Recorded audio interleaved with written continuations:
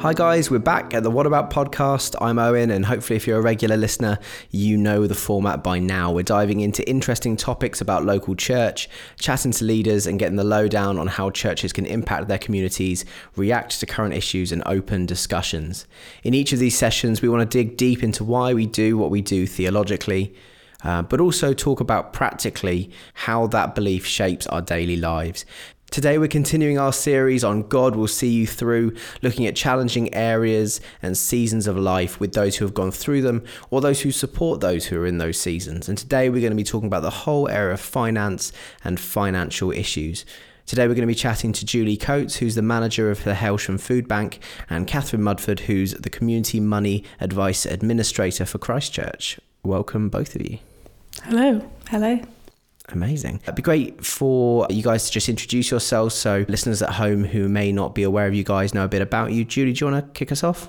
Yeah, so I'm Julie. I manage Hailsham Food Bank and I also manage the Hailsham Community Money Advice for Christchurch. I'm married with 2 grown-up children and that's me. Amazing. Catherine? Yeah, I'm Catherine. I'm Owen's wife and I'm here as the Community Money Advice Administrator. It means I work with Julie at the food bank, supporting people through there as a hub. When I'm not there, I'm doing youth work with the town council, which is fantastic, or probably sat at home watching something interesting on TV, but that's me. Amazing. Wonderful. So obviously both of you have a professional link into sort of this world and into supporting those who are currently struggling with financial issues. And I know you both are incredibly experienced in that area. Julie, what are you seeing at the moment in terms of on the ground, working with those who are struggling financially? Obviously you've seen over the last 6 years. How long have you been at the Hailsham Food Bank? I think about 8. 8 years. You've seen obviously a slight change and progression. What does that look like and what have you seen over the last 8 years and what does that look like now? Okay, we've definitely seen people's attitude to the food bank change over that time, where people perhaps didn't quite understand who was using the food bank, thought it was a particular person and hadn't realised that actually it can be anybody who needs our help. And I think particularly COVID impacted people's view as well, because so many people who were working found themselves struggling. So that's one huge change, kind of people's outlook on the work we do. And we've definitely seen people, I'd say actually in the past few months, we've seen a huge increase of people who've never used the food bank before needing our help, particularly with this issue with the gas and electricity. You mentioned, I suppose, what people expect someone who goes to a food bank looks like changing.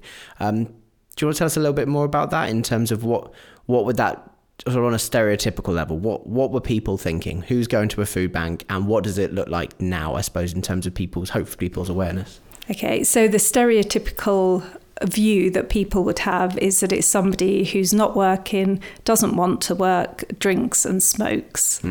And that's why people thought people come into the food bank. But actually it's people quite often who are working, who have just fallen on hard times, have mental health issues, unexpected bills. There's so many reasons, but there is absolutely no stereotypical person. Catherine, what's your experience been in that area? Yeah, so my experience compared to Julie's is not quite as extensive, having only been professionally in this role for a few months. But I think what I am noticing is that the people who are accessing services like the food bank, like CMA, we're seeing kind of an increase in people who have been working and are just in need of a bit of additional support, or people who have been working up until recently and for various health issues haven't been able to. We've had a couple instances of people whose housing situation has had to change quite drastically, quite quickly for various reasons, and that has led to financial hardship in a lot of ways. Yeah, I think we're seeing quote unquote very normal people who are just experiencing our world and our culture as we see it at the moment, and who are at a place where they are willing to, or have the mental capacity, the emotional capacity to admit that they need some help, to admit that they've been overwhelmed by their circumstances. which is why sometimes it can take people a bit of time to get in touch with us, and it means sometimes we're dealing with more complicated situations. But it really is when people have got to the point where they feel like they have no choice but to get help, or feel solid enough within themselves to pursue some help. And I think that's really important when we start this conversation, in the sense of, because, you might be listening in and thinking, oh yeah, actually, when Julie said about that stereotype of someone who uses a food bank, that you might think, oh yeah, that's actually the view that I have. But I think it is really important that we frame the conversation of, actually, we all go through ups and downs in all areas of life, including financially. I mean, I think, we can testify that we've had times where it's been, a bit closer to the bone, and times when we've had a bit more, and that's the case for everyone. But for some people, it is that big bill, that dishwasher breaks, that car MOT needs a bit more work, or those things actually too, struggling a bit more, and that's quite normal, and sadly is becoming more normal in the world that we live in. You mentioned a little bit about, both of you, about I suppose the recent changes in terms of gas bills, electricity. So are you seeing a lot more increase in terms of people coming to you and saying, actually, I've seen my bills increase in these areas, there's, and because of that, these other areas have now flagged up. So, if they've had debt in the past, then just suddenly they're struggling to keep on top of it? Yeah, so we've definitely seen people, who have got, if they're on a pay meter, because obviously that's impacted them straight away. At least if you have a bill coming in, you've got the option to negotiate your payments, but risking you're going to go into debt if you're not paying enough. But with the pay meters, you have to pay for the electricity you're using at that time. And we've just got people who haven't got the money to pay. And so we have got, through other places, we go through Sussex Energise, Citizens Advice can help. So there is some help available, but it's very limited. So that's what we're doing at the moment, trying to actually help people with their fuel bills, so that is something that isn't adding to sort of their income or expenditure rather, which is being stretched at the moment. Yeah. I think we've seen a couple cases recently as well of people who are coming out of things like the rent moratorium in COVID, who aren't yet able to get back to work, but they are kind of, the threat of losing housing is starting to creep back up again, whereas for the past little while it's been a bit more manageable and there's been a bit more grace for them to live. Interesting. So in terms of, you said obviously people who are on the pay meter, so what sort of things can you put in place there if someone comes to you and says these are the areas? Is it, so it's contacting other organisations such as CAB and people like that, and then they liaise with them, or? Yeah, so the first one we go through is something called Sussex Energise, who have funding for this area, and they ring and do an energy appointment with people. So they might be able to suggest ways in which they can conserve some energy. They might send through curtains with liners to kind of stop drafts and things, but they can actually give the money towards fuel. And if they have fuel debt, they can negotiate with the companies as long as the debt's still with the company. And Citizens Advice also have funding for that sort of thing. So we're sort of making sure that people get that help sooner rather than let that debt build up, or obviously not be without electricity before they need to go to Catherine, because actually they've got huge debts they've accrued. And I suppose a lot of people probably listening in, I think I probably jumped to that conclusion a little bit in terms of seeing it in terms of financial help. But those things that you said of lined curtains, doing those things that practically will lessen energy bills, all of those practical things are incredibly helpful. And I suppose as well, it might be more of a holistic thing in terms of the reason why the bills might be higher is you might need to have them higher, or the housing you're in isn't adequate, all those different things which are added elements that maybe you might not think of in those environments. And Catherine, for you, sort of what are the main areas of debt that I suppose you're seeing if people come to you and say, I've got debts, bills, etc. What do they normally look like? Yeah, so the majority of the clients that I'm working with at the moment have multiple debts in multiple areas. But I think the main categories we're seeing are rent/mortgage arrears, energy utility bills, and then on top of that there's a likelihood of things like credit cards where people have just needed a line of credit in order to, you know, make ends meet. And then it's come back round as they've kicked that can down the road. We've then also walked down the road, and that's the point where kind of we and the team have been able to step in. And what does that support process look like in terms of someone comes to you for CMA, or they come through to Food Bank and you say, actually, they say, I could do some debt advice support. What does that practically look like when you take them through that system? Yeah, so if someone comes to us either to CMA directly or through the Food Bank and expresses that they'd like some debt support, I think it mainly starts with we sit down and have a chat. We prefer to do that in person just so that they can get a bit of a feel for us, we can get a feel for them.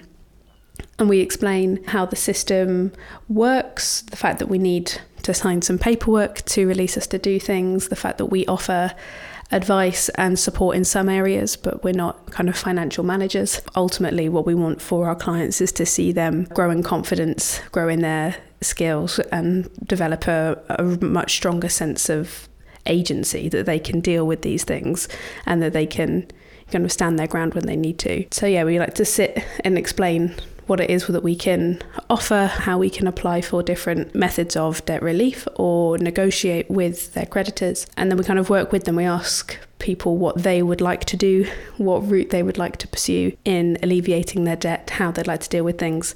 And then we have some kind of behind the scenes processes, things like differentiating between priority debts and non-priority debts. That's set in a very specific way, and there are systems that we follow in that, and processes for how we talk to creditors, how we negotiate repayments, things like that are regulated and that we're trained in. But yeah, so mainly in terms of the client experience, it's them coming and expressing that they're happy to work with us and what they'd like to do, and we can give them a few options as to how we get to their end goal, and they help decide, and we try and support them in doing a lot of some of that work themselves, but we also do a lot as well, ultimately to see people get debt free. Amazing. I mean, Julie, from what Catherine was saying, that sounds to be, I suppose, a lot. Obviously, a lot of the areas are areas that you do as professionals. However, it sounds quite client-led in many ways, in terms of them taking ownership, them knowing the goals, where they want to go, where they want to be. Is that something important in terms of general work with sort of, because I know obviously with the Food Bank, when I was there for a bit, that whole area of giving dignity, that whole area of clients taking ownership is really important. And I suppose is that something you extend all throughout those areas? Yeah, definitely. Ultimately, we don't want the Food Bank to have to exist, but all the time that people are needing us, we're there. But it's definitely with the aim of supporting people to the help they need so that they can help themselves. That's ultimately what we want to do, so that people can become debt-free, but not just debt-free, understand perhaps how the debt arose and how they can sort of help, with their money going forward, how they can manage that much better, and little tips like energy advice that actually they perhaps don't get into that debt in the future. So we're definitely looking for people to sort of be able to help themselves. And that sort of, I suppose, education of how people do, for most of the people who are coming through, by the sounds of it, there's not an awareness, that no one's ever taught them sort of those structures of what it looks like to financially plan, maybe to what it looks like to plan debts or take those different things. Is that something that you think needs to be spoken about wider, that whole education of people in terms of financial planning, what's wise financial administration possibly in day-to-day life? Do you think that's lacking maybe in our society? I'd say it probably is, but there's also another aspect, which is mental health, which is a huge impact. A lot of the people we're working with, whether it's at the Food Bank or definitely at CMA, have mental health issues which are arising, which is having that impact on them, that they're not in a place to deal with the debt. Yeah, it's a huge impact. So there is the education side, but there's also help with mental health, that people get the support they need. There needs to be better education for people to manage their basics, how they can make their money last, what are not good ideas to get into debt, and not buy things you can't afford if they're not essential. But definitely, I think help with mental health is something else that needs to be looked at. Yeah, definitely. I think that there is very much kind of a gap in our society for financial conversation as well as financial education. I don't think it's particularly normal in British culture to talk about the state of your finances and where you're at. If anyone listening is used to that, then it'd be great to have a conversation about how you get to that point, because we'd love to pass those skills on to our clients. But yeah, as Julie said, it's mental and physical health problems where people have been through illnesses which affect their memory and affect their capacity levels. We have some clients who are in need of financial education, who struggle to stay on top of things. And we have some clients who have administrative skills and are very capable, but there are other factors which contribute to maybe their anxiety or the feeling of overwhelm, which means they just need a bit of help to put one foot in front of the other, because they have the skills. It's just being able to apply them to something that can feel really big and scary. And for someone who's maybe listening and who's thinking, actually, I love the idea of supporting people, but I'm not a financial guru. I suppose that's a positive, because you need both, don't you? You need someone, obviously, to be able to support people in terms of the financial side. However, actually, you need people who can come alongside and support and befriend and do all that side as well. Yeah. It's something that I was thinking of when in preparing this, that sort of societal, I suppose, stigma that we often sort of see around finance, asking for help for finance. And I suppose in many ways it's led to the rise of the Wonga style advert things, which you do sort of in secret, because actually you don't want to ask publicly for help because that's seen as shameful. What are some of the ways that, I suppose, as a society, as a culture, we can get better at that? We can try and remove stigma around that whole area. Yeah, I think it is interesting how we're seeing a rise in those things, especially at a time where we're seeing kind of the financial costs to everyday life go up as well. I think there are a few ways that we can work with the people around us, work with our friends and our family and loved ones to manage these things. And I think it takes a real boldness to be willing to open those doors, to start those conversations, to have a couple awkward conversations about money so that you can have a few more less awkward conversations about money.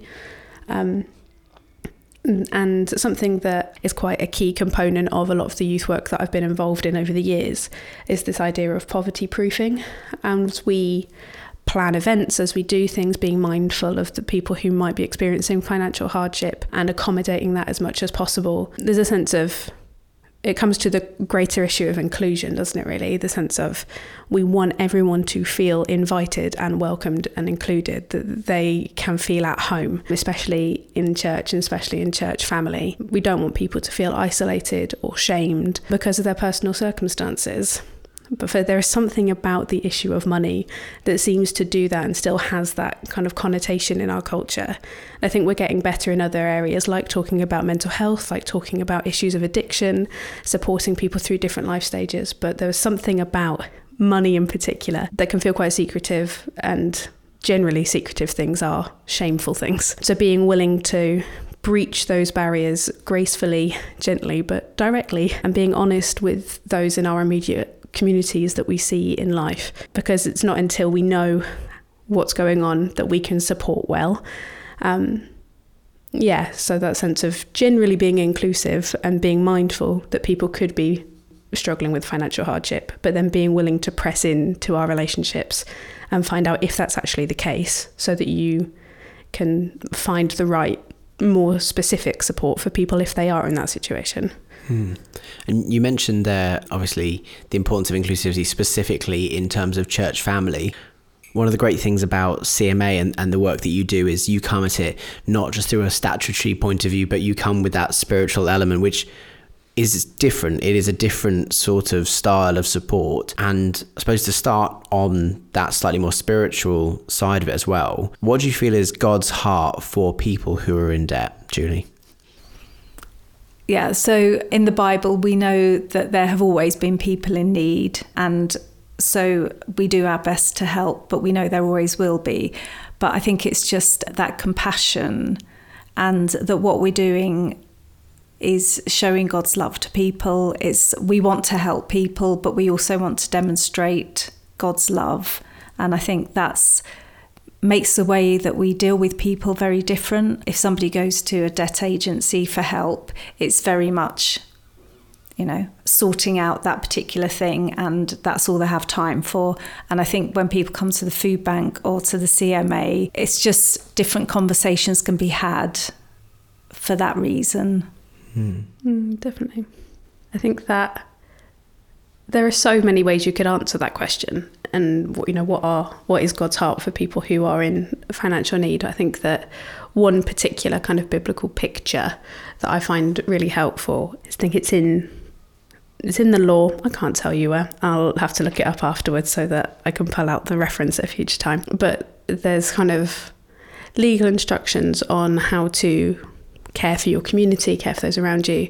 And one of those principles is of allowing for the gleaning of the field, and for farmers, those who have wealth, who have assets, intentionally leaving a certain proportion of their resources, rather than harvesting it all and just giving it to people in need. The biblical principle is to leave some and allow those in need to come and collect what they need. And there's just like a really incredible, complex approach to that, of both being mindful of those in our community who need help, making sure they have access to the help and resources they need, but there's a greater kind of giving of dignity, allowing people to have autonomy, agency, to put themselves to what needs doing, and being mindful that it's not just a case of putting cash in hand, putting food in hand, even though that is incredibly needed at the moment, and we're seeing a lot of people find relief through that there's a bigger picture there in God's instruction and in God's teaching to allow people to function as independent people and to feel whole and free, and to have dignity in how they provide for themselves and how they exist as part of the community. I think people want to feel like they can contribute, whether it be to their household, to their family, or to the wider community. And so how can we be creative in people being able to do that whilst also getting the help they need, whether it be in the short term through things like the food bank or CMA? Yeah, I think there's two things that came to mind when you were both speaking, I suppose, is that there's the sense of the biblical principles of looking after, the widows and orphans, the poor, the vulnerable, God's heart for those who are downtrodden, specifically who've been downtrodden by those in power and who are unrighteously wielding that power. And I think, I'm not going to get political, and that's not the point of this podcast, but there's a sense of those in power having a responsibility to support rather than downtrodden. I think sometimes we don't see that as we should across the world. But then secondly, there's that spiritual element of those in debt and that area of shame and hiding. And that really has roots in terms of, we look at Genesis 3 straight away, shame. Once sin comes into the world, Adam and Eve, they hide and they try and cover themselves because they're ashamed of their situation. And that sense of in Christ, what is darkness there, the light of Christ should shine into that situation, and the love of Christ should shine into the situation, and there shouldn't be shame. There shouldn't be hiding in those situations. And for those who are struggling, there should be an awareness that actually, specifically if you're in a church setting, my prayer would be that the culture is one of such openness and vulnerability that you can feel like you can be open with those people you trust, because that's God's heart for his church. And that's what the church should then try and reflect out to the world. And things like CMA, the food bank, etc. I suppose my prayer would be that God's heart would be seen in that people can be open. They know they can trust you. They know that you'll look after them and support them and tell them when actually they need to stop as well. Part of the Christian message is not, oh yeah, that's fine, we'll just keep saying you're doing fine and encouraging you even when you're doing things wrong. Part of the Christian teaching is conviction when you're not doing things well, but doing that in love and support. And I suppose that underpins a lot of the things that you guys do in both areas. Hopefully that's okay, unless I said anything that's wrong there. That's pretty well said. I was saying that there's a difference between kind of graceful conviction, yes, which comes with, a loving outstretched hand and says, I will walk through this with you, and the shameful condemnation that we see, culturally in a more kind of quote unquote worldly sense, that you have done things wrong, therefore you should feel shame. We don't want anyone coming through our doors to experience that, even if they are in need of some correction. I'm sure it's true for you, Julie, but also for myself, that as much as it can be difficult or potentially frustrating when people are in positions that feel very stuck and you want to kind of shake them, is that you don't shake them, but you approach them in love and you have that conversation with grace and gentleness. It doesn't make those conversations quote unquote easy, but it should make them easier, because you want to be bringing hope ultimately, rather than contributing to that kind of stuck feeling. We're going to draw to a close sort of on this last bit, but what I'm very aware whenever we do these podcasts that actually, there are going to be very different types of people listening in. Some people might be saying, oh, isn't this interesting? I'd never really thought of that before. Some people might be really struggling with this. Some people might be supporting someone who's struggling or wants to be in that supporter, befriender role that we've spoken about. Julie, someone's listening in, they're saying, actually, I'm really struggling with debt, I'm really struggling financially, but I can't talk to someone about it. What would you say to that person? Okay, so obviously any of the elders at church, anybody at church, you can speak to confidentially, and they can refer you on to us if you don't want to come to us directly. But yeah, we're absolutely there for anybody. And from experience, I know it is hard to sort of vocalise financial struggles for various reasons, and it is what other people will think and assume that might not be correct. But yeah, whatever reason people are struggling for, just speak to someone, and we're very happy to help. And Catherine, maybe for someone who's listening in and going, actually, what you're doing sounds great, how can I support, how can I help, what are different ways that people can get involved? Yeah, excellent question. And one of the best ways to get involved is to come and ask what we need, really, at the food bank and at CMA. I think something that I've realised as I've gotten into the role is that the current CMA team is fantastic. And if any of you are listening, I'm very grateful for the team that we have at the moment. But if you would be interested in supporting people, I'd say not to be intimidated by the fact that it is a financial service. Ultimately, the thing that I think is most valuable for the CMA team are people who are able to sit with people who are potentially in distress and be a friendly face, and who can fill in paperwork, who don't mind a form or an email. And the things that are kind of more complicated than that are part of my job. So if you think you'd be willing to sit and support and encourage people and to fill out forms which I can then process, then you'd be a very grateful addition to the CMA team. And I believe it's much the same skill set for the food bank, just being a people person a lot of the time. Yeah, absolutely. It's just that sort of love and non-judgmental is just so important to people when you're listening to them. Amazing.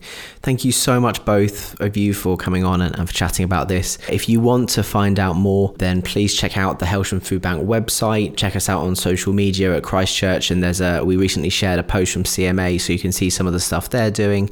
Get in contact with the office if either of those things spoke to you, whether you need that support or if you like to support people. Please contact the office, chat to someone. We'd love to chat with you more. Thank you so much for listening in. Hopefully you've enjoyed this podcast, and let's go out and support people and love people.